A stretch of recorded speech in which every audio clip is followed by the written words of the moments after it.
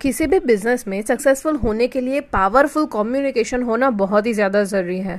अगर आप आपकी ज्वेलरी की क्वालिटी, आपकी ज्वेलरी ब्रांड के बारे में डिजिटल वर्ल्ड में कम्युनिकेट इफेक्टिवली नहीं करोगे तो आपका बिजनेस अच्छे से ग्रो नहीं करेगा।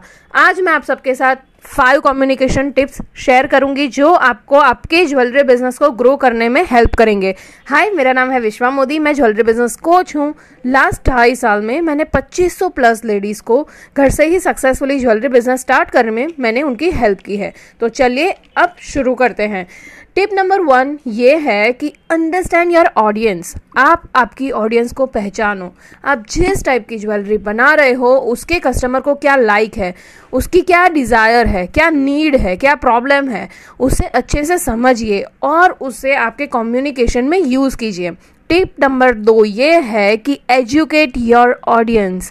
आप आपके ऑडियंस को एजुकेट कीजिए, उनको आपकी ज्वेलरी के मटेरियल बेनिफिट्स के बारे में बताइए, उनको ये समझाइए कि आपकी ज्वेलरी बाकी सब लोगों की ज्वेलरी से कैसे अलग है।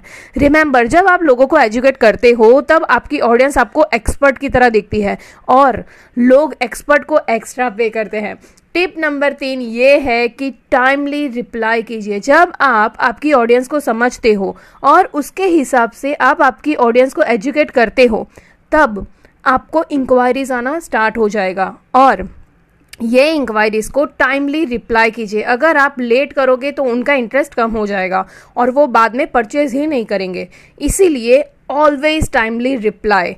टिप नंबर 4 ये है कि आपके कम्युनिकेशन को पर्सनलाइज्ड कीजिए। आप आपके कस्टमर को उनके नाम से बुलाइए, उनकी पसंद के हिसाब से उनको आप सजेशन दीजिए। उनको फील होना चाहिए कि आपको जेन्युइनली इंटरेस्ट है उनमें और उनको सर्व करने में।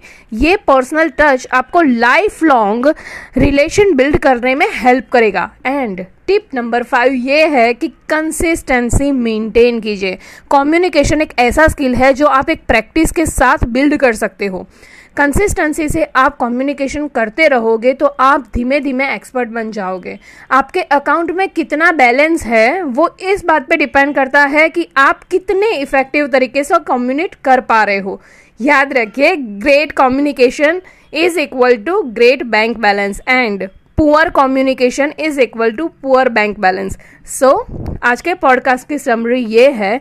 Tip number 1, understand your audience. Second, educate your audience. Third is timely reply कीजिए। फोर्थ इज पर्सनलाइज्ड कम्युनिकेशन कीजिए and last is 5th consistency maintain कीजिए। आई होप कि आपको ये 5 टिप्स सुपर यूजफुल लगी होगी। मैं चाहती हूँ कि आप ये 5 टिप्स को आप अपने ज्वेलरी बिजनेस में आज से ही अप्लाई करना स्टार्ट कर दीजिए। Remember, knowing and not doing is equal to not knowing. मिलते हैं नेक्स्ट पॉडकास्ट में। Till then bye.